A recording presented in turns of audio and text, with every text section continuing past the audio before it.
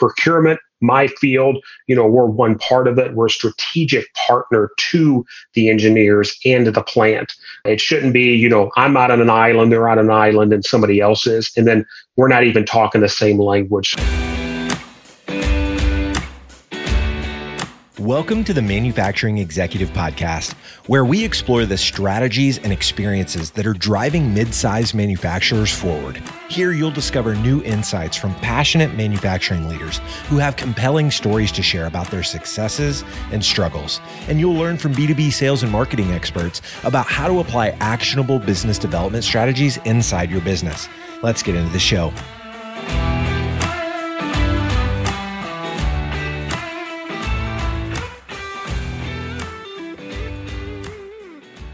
Welcome to another episode of the Manufacturing Executive Podcast. This show is being brought to you by our sponsor, Cadinus Part Solutions. I'm Joe Sullivan, your host and a co-founder of the industrial marketing agency, Gorilla 76. So anyone who's listened to this show before knows that I'm a marketing and sales guy, and I co-lead an agency that helps manufacturers do those things more effectively. So naturally, a number of our episodes on the podcast have had kind of a marketing or sales spin to them. But today, we're going to talk to somebody on the other side of the coin, and that's procurement. Aaron Brimer is a supply chain leader with an extensive background in contracting, negotiation, logistics, purchasing, and inventory management. Aaron handles international and domestic sourcing, along with delivering cost savings across a wide category of products. Aaron is also the recent founder and host of the Manufacturing Procurement Guy podcast, where he highlights manufacturing leaders so they can discuss their successes in the marketplace. His most important job is being a proud husband of 13 years and a father of 2 beautiful girls. Aaron, welcome to the show. Joe, thanks for having me. Really appreciate the time and honored to be on your show. Yeah, you bet. And it's been exciting watching you get your show off the ground in recent months. I wrote a LinkedIn post not too long ago, as you know, and even highlighted in our newsletter to 4,000 some manufacturing people your story, because it was inspirational. You reached out to me a while back about sort of how to build a brand at a personal level. And I talked about this idea of launching a podcast, and then all of a sudden, like a week later, you've got a podcast. It was awesome. The way you just jumped on it and you said, I'm doing it. And you dove right in. So love the initiative. Yeah. And I appreciate your feedback too, Joe. And you're right. You and I had a conversation and you gave me great advice and feedback, and, have known you for a while and respected you and Franco and, personally and professionally, and just you guys do a great job, and I appreciate everything you've done. Awesome. Well, I appreciate that comment. So, well, Aaron, we have talked a lot on this show about sales and marketing over the first 25 episodes or so, but every one of my clients and the listeners to this show too, as manufacturing folks, somewhere during the sales process, they're going to run into their customer's version of you as a procurement guy or buyer. And so I love bringing your perspective to the table here as somebody in procurement. And I think getting right into it here, a topic that I know is particularly relevant right now as we finally get ready to put this ugly year of 2020 in the rearview mirror. For anybody listening into the future here, we're recording this in kind of early mid-December of 2020. But a particularly relevant topic right now is risk mitigation in the supply chain, or having second sources when disruption occurs, whether it's some kind of crazy disruption like we've experienced, something like we've never seen before with COVID, but also other forms of supply chain disruption that everybody experiences along the way and is going to continue to experience somewhere along the way. So can you kind of speak to this topic a little bit? Sure, absolutely. Yeah, I think one thing to point out early on is that it's not even when a disruption is going to happen, it's going to be when it happens. And I think one thing that being in the field now for about a decade, just like you said earlier, Joe, is second sourcing. That's been a big focus in my career, is making for sure that we have qualified second sources for our primary products. So whether it's a raw material or whether it's a production supplies or whatever that looks like in your field, making for sure that you're not only looking at what you're buying, but who you're buying from, and then also making for sure, again, that you've got quality second sources in place, because disruptions will happen. Whether it's a vendor that you work with that maybe their company goes on strike which I've seen. And it puts me as the buyer, as the procurement person, in a bind if I don't have somebody qualified that I can reach out to and say, hey, we'd like to kind of move forward with you guys and see if there's an opportunity to procure items from you. So second source is a really big thing. I think also on the risk mitigation is inventory management. Inventory management is making for sure that, as some people in the field say, you've got a buffer of inventory. You've got an inventory level of items that if let's just say your vendor supplier cannot ship for 8 weeks, or let's just say that there's issues at the port, how do you handle those things? So I've always said I'd always have a little bit more than not enough. So that's the way I've always kind of tried to bridge that gap, because again, I'll continue to say it, but it's not if it happens, it's when it happens, and making for sure that your total supply chain is set up to face these types of issues, similar to what we've been seeing in this very difficult year. Yeah, great points there. How about negotiation, Aaron? I know this is something when you and I chatted a few weeks ago to kind of think about what would be helpful on this episode. That's a topic you brought up. What is someone like you in a buyer's role looking at when, say, there are 3 bids on the table, and how often is it about more than just price? Yeah, that's a great question. I'll say this. I love negotiation. I love the art of it. There's so much art and science. I've had the opportunity to go to the Booth School of Business and other programs where I've learned from some of the best and brightest in the field, how to negotiate, how to do it. But to that question, Joe, of, looking at 3 bids, the first thing, we got to make for sure is that these apples to apples bids. And, whether it's a bid for, a piece of iron, or whether it's a bid for a very intricate design, we have to make for sure that who's ever bidding on it, that we're looking at the same thing, because that's what I've ran in a lot, especially when we get in detailed things like drawings and specific items and things like that. Somebody could bid this, and I could look at it as a procurement person, not privy enough to all the details behind it, and say, well, man, they're 25% less. Why wouldn't we go with them? I talk with an engineer, or I talk with somebody from our operations who knows the application, who's the SME, that says, well, it's because they didn't include this in their bid. So I think looking at that, making for sure it's apples to apples. And then also other things are really big. I think working capital is another big thing, and pay terms. Pay terms is a very, very big component of a lot of bids now. And a lot of companies are looking to obviously push payments out. And so, if somebody comes at me with net 30 terms and the price is 10,000, and then somebody comes at me with net 20 or 120, and their price is 10% more, we've got calculators that'll kind of take those assumptions into effect and say, what's the best thing for your business right now? Is it a business where cash is king and you need that, or is it business where you don't have much debt? So to you, the pay terms really isn't a big thing. You want to get the lowest price. So there's a lot of factors that go into a negotiation. First, again, making for sure that you're looking at the same thing. Second, looking at all points of the actual bid. So you want to make for sure that the RFP or RFQ is tailored and very specific. So when it's sent out, everybody is looking at the same thing, and that they come back with exactly what you're requesting as the buyer or procurement person.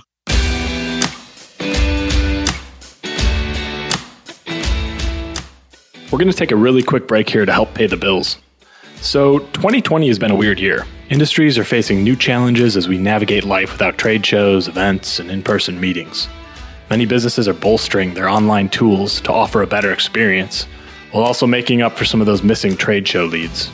And that's where Cadinus Parts Solutions comes in. They help you create a dynamic, shareable CAD catalog that you put on your website. Designers can preview your products from any angle and download in the format that they prefer. By improving the online experience, engineers and architects get the data they need for their design, and you get a fresh lead in your marketing pipeline. Who needs trade shows anyway? To learn more, visit partssolutions.com/leads. And you had some really great nuggets in there. The terms point, I think, is really great, because sometimes it might be kind of an apples to apples comparison, and even the price might be similar, but if cash flow is super important right now, that's probably a lever that can be pulled, huh? Yeah, absolutely. It really is. I mean, and again, working with various size of companies and companies that look at things differently as far as, cash flow and, cash cycles. And there's obviously different ways of being paid, whether, there's purchasing cards, there's things called V cards, there's obviously your standard check, but there's a lot of ways you can do that. But pay terms is really one thing that I feel like these last kind of 5 to 7 years has become such a big topic in negotiation as far as, what are the terms going to be? What are the terms going to be? And quite frankly, it's one of the first questions I'll ask as a procurement person is that, I want to know your price. I want to know, what does that look like? What's your service? What's my expectations? What's my team's expectations? But also, what's your pay terms? And that's a really big part of it. Yeah, great insight. Something else you hit on there that comes up a lot in my conversations with, especially sales teams that, we Gorilla 76, our agency serves mid-sized manufacturers doing marketing and some sales consulting too. And, we're always getting into conversations about who the ideal buyer is, not only at a company level, but who the buying process influencers are inside of a company. And it's often there's engineers, might be plant managers, operations folks, C-suite at some point. Procurement is always there. But what's interesting is with most of our clients who sell more complex, custom, big ticket items, they are focused primarily on the people who play a role earlier in the buying process, which tends to be technical people or engineers.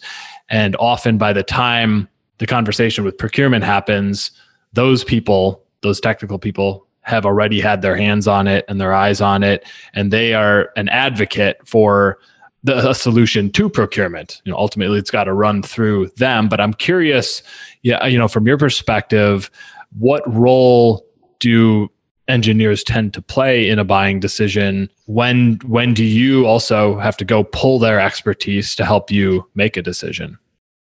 Yeah, that's a great question. A lot there. I would say that one thing I always push for, Joe, is to make for sure that I'm aware of these conversations early on, because you're exactly right. I've seen it where I kind of get pulled in at the very end and they've already had, say multiple conversations with one company and they've got two other bids, but really they've met with one company 7 times and already had a layout and already talked design and all that stuff. And then they come to me and say, hey, here's the 2 other bids.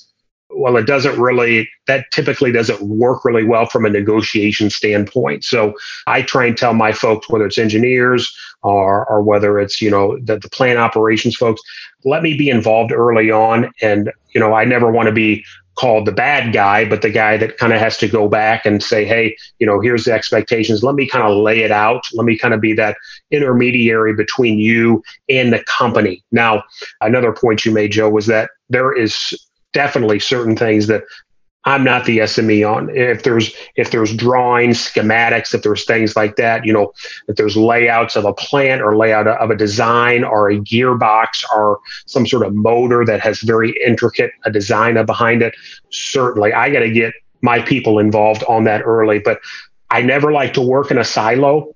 I always want to make for sure that I'm working with all the players in it. So, because at the end of the day, these are decisions, especially for major buys, there should be numerous parties involved in that from an organization. Procurement, my field, we're one part of it. We're a strategic partner to the engineers and to the plant.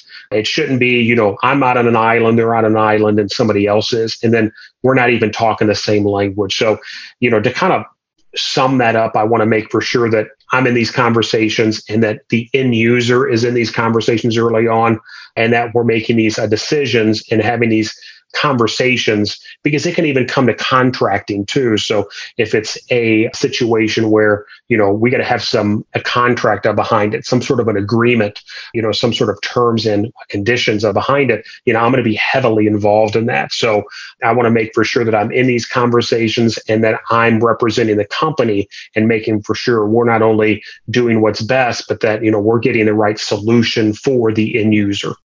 Yeah. Great perspective there. As a follow-up there, Aaron, I'm curious when the technical professionals engineers, the ones who are the SMEs, go too far down a path with one particular solution provider and you get looped in too late, what kind of happens? Do things get derailed? Do they wind up having to backtrack and go talk to other companies then to get competitive bids? I realize it's going to be different from one scenario to the next, but just kind of curious what kind of problems that winds up presenting. It can present a lot of problems. I mean, especially if we're talking about a large scale project or a large scale buy. I mean, again, I can't state it enough how it's important that the procurement person, your procurement agent, whoever that person is, your procurement director is involved in these conversations because, like you said, and I've seen it more than I would like to admit, where I get pulled in the very end, or even worse, these decisions have been made and we've engaged with these companies and contracts have been signed without me being a part of it. And then there's ramifications of I like to put deadlines on when the machine is supposed to be here. And if they're not, then there's certain pay clauses or rebate clauses that the vendor would have to adhere to. So, a lot of times that if we have specific dates, let's just say that a plant has a scheduled shutdown, or you have a date where this, a piece of equipment has to be here for installation for it to start running on X date.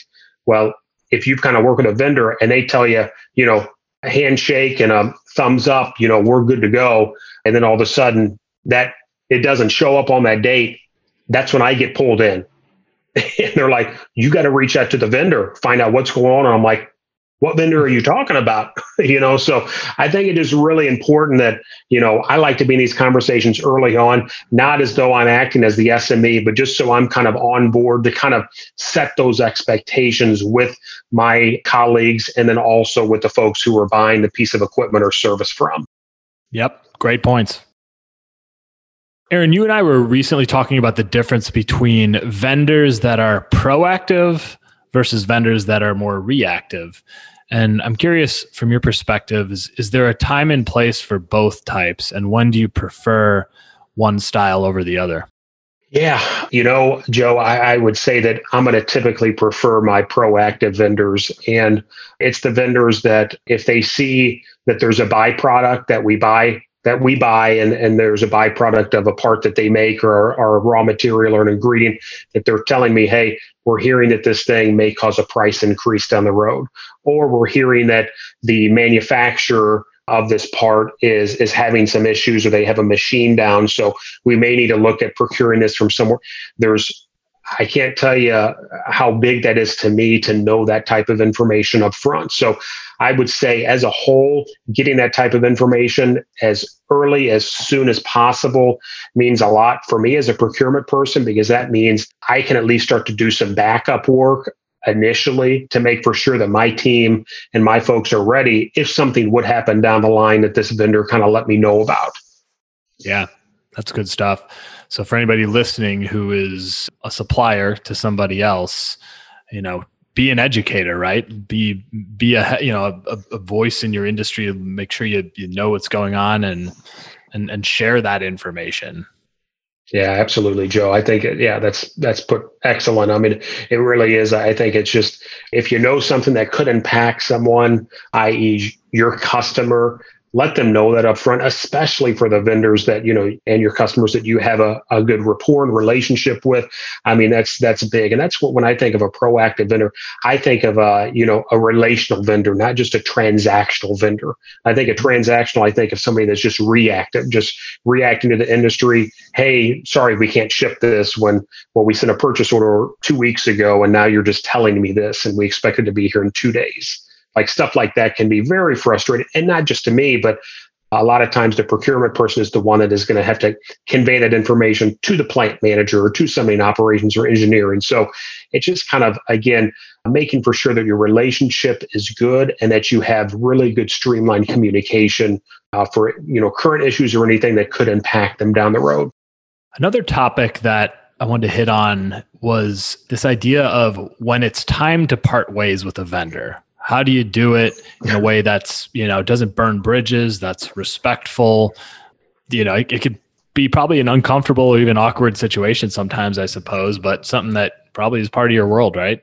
It is. It is. And, I've been doing this for a while now and having those conversations still, most of the time, they're not easy. But I'm going to revert back to something my grandfather, who's 88 years old, he served in the Korean War, somebody that I love and respect, has told me since I was 10 years old. He said, Aaron, do a job large or small, do it right or not at all. And I love that and I live by that. And so to answer your question, I love to have these conversations face to face. Now, I realize in 2020, Joe, as you led into that, it's been a difficult year, challenging year, and quite frankly, a pretty horrible year for a lot of people and whatnot, and for their families and everything. But I always want to have those conversations face to face. And I think it's the professional thing to do. I think it's the right thing to do. And especially if there was a contentious bid or there was something going on where maybe the relationship kind of soured or maybe expectations were not met, I think it's critical to have those conversations face to face. I want to be sitting across somebody and tell them, this is why we're moving a different direction, and this is what we're going to do, as opposed to sending an email.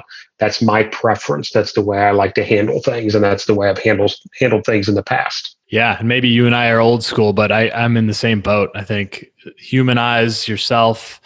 It just brings kind of a level of respect, and you never know when things might come back around.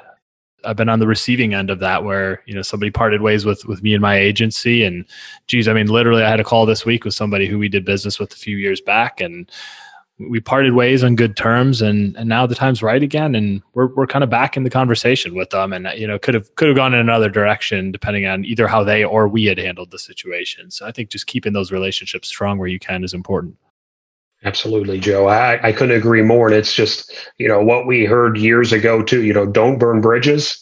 And because you're exactly right. You never know when a vendor could come back in your life and really potentially help you out or be a catalyst to maybe the company's made changes and 3 years down the road, you guys are looking at some different types of automation. And now that company is a partner that you can work with. So I've seen that too. And you're exactly right. And it's just, don't burn bridges, even with salespeople. A lot of times, I interact with salespeople all the time, every day and whatnot. And it's just, I'm with you on the whole old school thing, because it just, I want my vendors to set time slots if we're going to meet. I want my vendors to make for sure they're telling me about this stuff. And with that, that's just not a one-way street.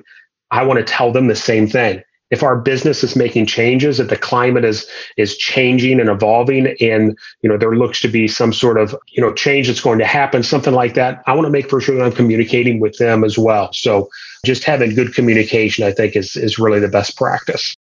For sure. Well, Aaron, I've kind of covered my questions here for you today. Is there anything you'd like to add that I didn't ask you about, or a way you'd like to wrap this up? First, let me thank you again, Joe, for having me on. I can't say it again. I've known Joe and his business partner, John Franco, for a number of years, and just, you guys are top notch. And I mean that, just great guys and just doing the right thing. And I couldn't recommend a company to work for more than Gorilla 76. So appreciate you and appreciate what you're doing, Joe. So as far as kind of something to end with as any other topic, I would just say that 2020 has been a challenging year. And I would just tell the folks who are listening to this, be resilient and things will come back. But make for sure you've got proper things in place for risk mitigation. Make for sure you're having good communication.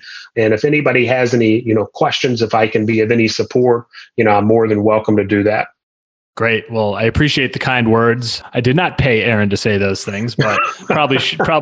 But great conversation though, Aaron. You brought a ton of great insights here, and I think that our listeners are going to get a lot of value out of this. So appreciate you taking the time out of your day to do this. Absolutely. You bet, Joe. It's been my pleasure. Well, last question, Aaron. Where can people get in touch with you? And also, I want to plug your new podcast. You're just a few episodes in, but you're going down a great path with the manufacturing procurement guy. So can you speak to those two things? Sure. Where people can find you? Yeah, absolutely. I think the best way to find me is just on LinkedIn. Seems like LinkedIn is a best business networking site out there, and just for information and networking and just an opportunity to learn and grow. So that would be the best way to find me on LinkedIn, and you could shoot me an email or my phone number's on there as well. And yeah, I just started the Manufacturing Procurement Guy podcast 3 episodes in, thanks to the support of Joe and some others who've really been a catalyst for that. So there's a podcast, Manufacturing Procurement Guys. So I'm trying to do at least 1 or 2 a month. That's my goal right now. And we'll see where we go from there. But really excited about it and really, would love to help if you have any questions. So thank you. Great. Awesome. Well, go check that out. Aaron's off to a great start. So I would like to say thank you once again to our sponsor, Cadenas Part Solutions, for helping make this episode possible. And Aaron, thanks for taking the time to join. Thank you, Joe. It's been my pleasure. As for the rest of you, I hope to catch you on the next episode of The Manufacturing Executive.